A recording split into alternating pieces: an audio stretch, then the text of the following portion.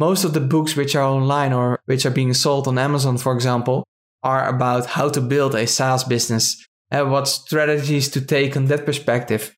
All these books are more for companies like us building a SaaS business, but are not actually for our customers a strategy to how to migrate your existing stack to a SaaS stack.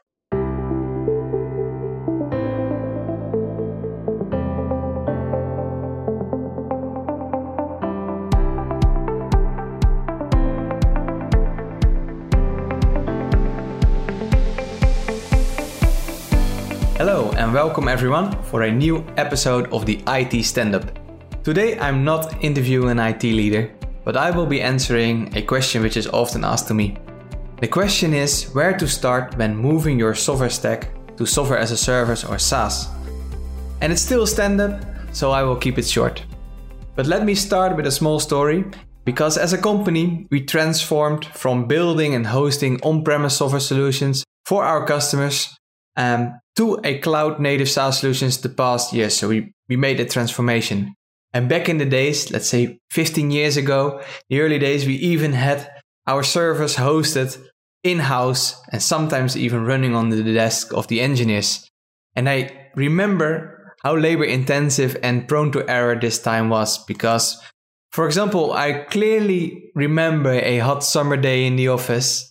And when we turned on the air conditioning, it took too much power and our servers went down in the office. So resulting that all our customer live websites were down as well. And not only our customer websites, our internal systems were also down.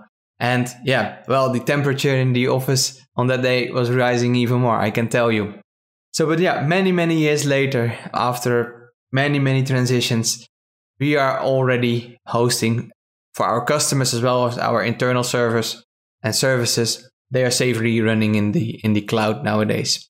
And it's not only about running these servers, but it's also about the software itself. Our customers are running and landing on our SaaS solution and getting continuously upgrades which add agility and flexibility to them. So, and we moved actually as a company from maybe 15 years ago, more as an agency selling every wish to our customers and developing that. Now moving more to consultants and of course a SaaS solution that we clearly make sure that our customers will fit on our SaaS solution and be successful with that. Still being able to tailor the needs if they want to. They have specific wishes, everybody has them. So we make sure that we have that available in the platform for our customers. But besides of our product that we are making, also the internal tools that we are using nowadays in the company has transformed from tools which we developed or customized by ourselves because we were an IT company or product building company. So we had developers, we can make everything, right? But we clearly made a decision, okay, let's not focus on that anymore, but choose our own or choose SaaS software because you cannot build or be special in everything, right? So for every new replacement or for every new software that we were purchasing for a certain wish, we were replacing that with SaaS software. And that landscape is growing and growing. And the selection of SaaS tools we are using nowadays consists of, for example, Marketo for marketing automation. And of course, our Office 365 for our office tooling. We use Microsoft Business Central for our ERP and financial systems in the cloud. We use Showpad Outreach for our sales department and so on and so on. So while going through this transformation as a company and product, also our customers needed to transform. And in this podcast, I want to share where to start to move your software stack to SaaS. Because this question is often asked, and I'm also surprised how much software is still running on premise and not running as a service even in 2022. And it's not only my personal finding, but following the Gartner forecast on IT spend, it's clearly stated that there is an 11% growth expected coming year in software spend, and because organizations are focusing on upgrading their software stack to software as a service to support continued flexibility and agility.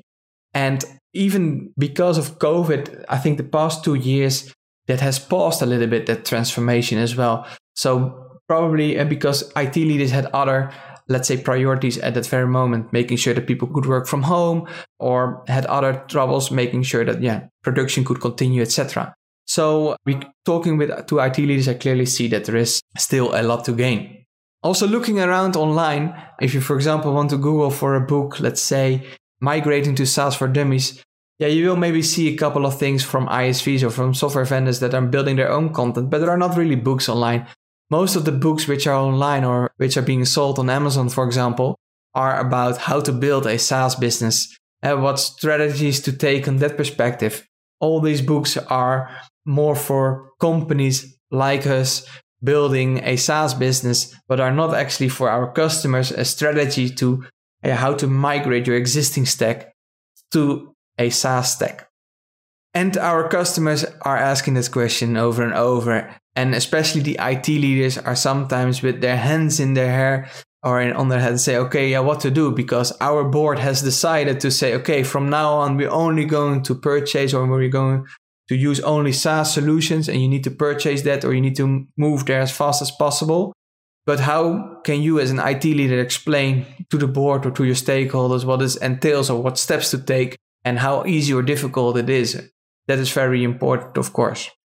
And today, I'm not explaining in detail actually what the benefits of SaaS are, because there are a lot of blogs already around and most software suppliers are talking about this topic. And anyway, maybe we can dedicate a separate podcast on it, but it's definitely the place to be very short, for automatic upgrades, lower hardware and maintenance cost, and more scalability options and high security. Okay, so heads up. What's then exactly what you need to do? First of all, upgrading your current software stack, depending of course also on the size of your company, will not be an easy job, but it's definitely doable if you're taking a look at our customers. So in the first problem, what I want to share with you, what to talk about, is that current software or the software stack that you're using is often customized. So during the many years that your business exists, the usage of the software and the company changes along the way made them very customized, because every time you want something new, right, you have a new opportunity to explore, or there is a new business that you're starting or you're taking over another business. So these landscapes are endlessly growing. And if you're back in the days, we're not aware of, let's say, okay, let's move to SaaS in the future, then probably you have customized a lot of things along the way. So I compare it often with living in a house for many years, and at some point in time you want to move over. So you want to make a move to, for example, your new house that you have built. And if you then are going to pack and you go see what kind of stuff you have collected over all these years' time, then it's sometimes hard to make a decision, okay, what do I keep or what do I want to move? But definitely there are ways to deal with this, and I will tell you more about that later. The second problem is that often this software is also still running on premise. And I'm amazed to see how many IT leaders still have their servers running at their local offices and not have moved all of them, if not even a portion of them, to the public cloud or to cloud services or to SaaS solutions. And although they are very afraid of these cyber threats and issues around that, to move these systems that are so strangled in the IT landscape is not easy at all. But I can tell you, and always these IT leaders are also mentioning, but is it safer in the cloud, or is it safer in such to leave your data at these big organizations? I can better protect my own fortress, let's say so. I was really inspired when visiting data centers from public cloud suppliers like Azure, Microsoft Azure, that when I was entering that building, I clearly saw, this is completely other ball game. It's like a military operation. It's at such a large scale that you can never replicate. Even the big enterprises, I think, will have difficulties to have the same level of security and scalability as, let's say, the Amazons and the Microsoft and Googles are doing. So that was also the reason for us, let's say 5-6 years, that we made the transition even faster. And actually we are already living in the cloud for many, many years. All right, so it's complex. Where do we start? So the first step is to define clearly what software do you have in place already. It's obvious, right? But how do you use them? That is maybe not so obvious, because so often I see examples that software is used not for their intention. So for example, CRM systems that are over the years have been evolved into ticketing systems, for example, or content management systems that are also doing e-commerce, transactions, or other stuff that they are not intended to do so. So a thing that you could do first, a practical step, is to create a map, or let's say a chart of all the systems that you have. It can be a nice interactive session with your team or with stakeholders in the company, and plot them in a nice graph like, for example, Philips has done for their marketing and e-commerce systems. You can Google this online. That's a pretty famous picture. And you can do this on all scales, right? So Philips did this nicely for, let's say, a subset of their stack because it's only focusing on marketing and e-commerce activities. But depending on your company size, you can do that on a certain part of the customer journey or a certain department or of your whole organization, obviously. And just summarize or brainstorm on or identify on all the applications that you have, put them or align them or try to group them, for example, on different steps in the customer journey that you're following or supplying to your customers, or maybe mapping them to internal processes that are important depending on your business. So then you have an overview. And maybe such a nice styled graph from Philips is maybe a little bit a bridge too far. So you can also just use a simple whiteboard session like we did. And that is also a good start. The goal is actually then to determine what system that you already have and also to validate if you are using these for the right thing, using the right tool for the right job. So in the second thing, and let's move back to moving houses. And the second thing is, getting rid of all those customizations within your existing software stack. And when talking to customers, it is always there. And many of these customizations has just been created because they believed at that certain time that it was needed just by gut feeling, or say, no, we need to have it because competition has it, or we need to have it because we believe it will be successful. But it's often not really being connected to goals or to data gathering and so on. So the first thing, of course, that you need to do is focus on value and measure success and ask yourself, are you really that special, or is that something that you can achieve that goal in other ways? And coming back to, let's say, the problem of moving houses is think about, for example, that you're collecting a lot of stuff over the time, or you're modifying your house all over the time because of certain purposes, right?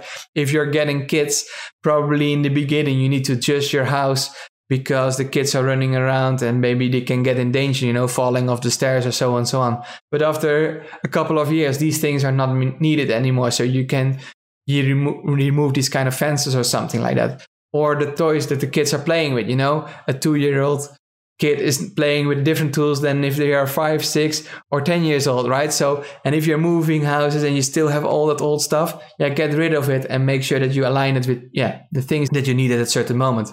And I moved houses a couple of years ago, so I know from experience what a job it is, but it is feasible and it's easy. And it's also a good new start, right? So define the goals that you want to achieve, and defining goals can be on all different levels, but often here also a mistake are being made that the goals are often too far ahead or something like that. So if you take B2B e-commerce as an example, a lot of, let's say, ideas or things they want to achieve with the platform are, for example, about conversion optimization, or in our opinion, very far already in the process. But it's much more interesting, or even better, and also better to achieve success, depending, of course, on your maturity level, but to split it into different goals for different time frames, and to start with, for example, first with adoption focused goals, as to get people on the platform, for example. Later on, move that to feature usage. So, are they selecting products, or are they trying to do search? And then later on, focus on order placements and other things. And then later on, focus on conversion optimization, etc. So do not make this big jump already to things that are maybe really important from your gut feeling or from what you think it's important, but really connected to say, hey, but in what maturity level are we and where to start? And another tip I want to give is that all SaaS software vendors in the world spend a huge amount of time on training, documentation, in-product help, like us at Sana. We have our portals, we have our in-product help, etc. But make sure that you as a customer invest a bit of time to understand what the tool is actually capable of. And even if you're a larger organization, you can maybe even define product owners per product or per area of products to create focus and specialism. And the goal here is that you look for solutions within the box. So often I see companies that are not aware of all the functionalities that they are actually having in their software stack. And they start just customizing because they think, okay, it's needed. But that is, of course, a huge waste if you can just use the tools and the existing functionality which is available. Also explore what is available around the application. So if you run into a missing feature, and probably 9 out of 10 times, you do not have to reinvent the wheel. So start Googling and see and look for opportunities to solve it in another, let's say, layer in your tech stack, for example, or within the solution. There's a lot of things available. There are HTML plugins, and the website I'm showing here is like elfsites.com, which is a nice place where you have an overview of all kind of plugins that you can just embed in HTML, and a lot of tools that can embed HTML plugins or are available. Every solution that has a front end, for example, has this capability. So it's a very easy way to extend something with functionality that you maybe not have in your solution. So use this to not start customizing it, but to pick and pack and select if there is already something available. Or use low-code or no-code platforms to embed functionality. Think about embedding complex forms, for example, that otherwise needs to be developed, or create reporting that otherwise needs to be developed. There is a lot of tooling around, and I'm just for example, we are using the Microsoft Power Platform, but you can also use Mendix or OutSystems. There are so many vendors in the market. And these tools especially work well on the UI layer, but they also work well to automate stuff, maybe in a lower layer of your SaaS software stack. For example, sending notifications based on events or sending messages between systems. So again, message here is to use the existing tools around in the world to solve the requirements that you have, and do not start or dive into customizing right away. So yeah, let's do a short overview so far. So first, make sure that you create an overview, choose your software carefully, use the right tools for the right intent they are being developed for. Second, get rid of the unneeded customizations. And let's move to the third one. And the third one is to make sure your new SaaS software that you're selecting is integrating perfectly with the rest of your landscape, right? That is a crucial part of it. And actually one of the fundamentals when we were inventing Sana back in the days, because it still applies today, and so many IT budgets are still being used to make sure a solution integrates within an existing landscape. So yeah, what can you try, or how can you prepare for this? So one of the things you could do is not to only check if there are APIs or import and exports or when you're selecting software, but also really do a trial or proof of concept, because the SaaS software nowadays should integrate well, right? It should be able to connect with other systems in an easy way. At least most of them should do that. So try if your solution is able to do so. Try it out for a couple of days or weeks and see if it integrates well. Then you can directly start using it. So, and the last thing I want to share today is to take the step-by-step approach. Try to replace your software, and doing so, create or move your software stack to SaaS. You can choose best-of-breed solutions to accomplish this. Focus these software solutions on the primary task and make the perfect combination. So, take the ingredients from the other two steps. So, your overview, your existing overview, the goals that you want to achieve. Check your existing software vendors if they have SaaS solutions, or check if there are other ones that you maybe can change, and put them on a simple value complexity matrix that we also often use at Sana for product development purposes, but also just for making decisions, and just plot them and see, okay, hey, let's take this one first, or maybe we should do this next year or something like that. And step by step, changing your software. So another thing you could do is, if you still have, for example, a legacy ERP system, you can still look for solutions that can even work with that. So, for example, with B2B e-commerce and Sana, you can connect and integrate with these as well. So you can still have a high-end or new SaaS B2B e-commerce system working with your legacy ERP or legacy backend systems. I see in the market that, for example, other system integrators are taking the same approach nowadays. So if it's still quite hard to split, for example, a ERP system or replace a CRM or ERP system because it's heavily customized, then they bring these customizations to, for example, low-code, no-code platform to improve it from there to quickly add value and reduce the amount of customizations in these, let's say, ERP systems or CRM systems. And from there, if that is being reduced, then the upgrade to a SaaS version of it is easier.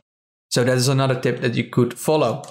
All right. So to summarize this and to finalize my presentation or this podcast for today is, first of all, identify your landscape. Make sure that you use the software wisely. Second, get rid of your customizations. Are you really that special? First, make the goals and start measuring it and not directly start customization. Third one, check if the vendors that are there are integrating well with the landscape you're foreseeing. And fourth is do the step-by-step approach with taking the existing landscape and the goals that you want to achieve. Make a value and complexity metrics from it. And also think out of the box, for example, to select tools that can work with legacy systems to already replace, let's say, for example, e-commerce, B2B e-commerce, or use low-code, no-code platforms to solve certain processes and move them out of heavily customized systems, bring them to SaaS, and from there on, reduce the amount of customizations in these legacy systems, and from there on, have an easier migration to a SaaS version of it. So this was what I wanted to share in this IT stand-up. If you have more questions, ask them via LinkedIn, send me a direct message, or register for the next B2B e-commerce Tech Talk. Thank you very much. See you again.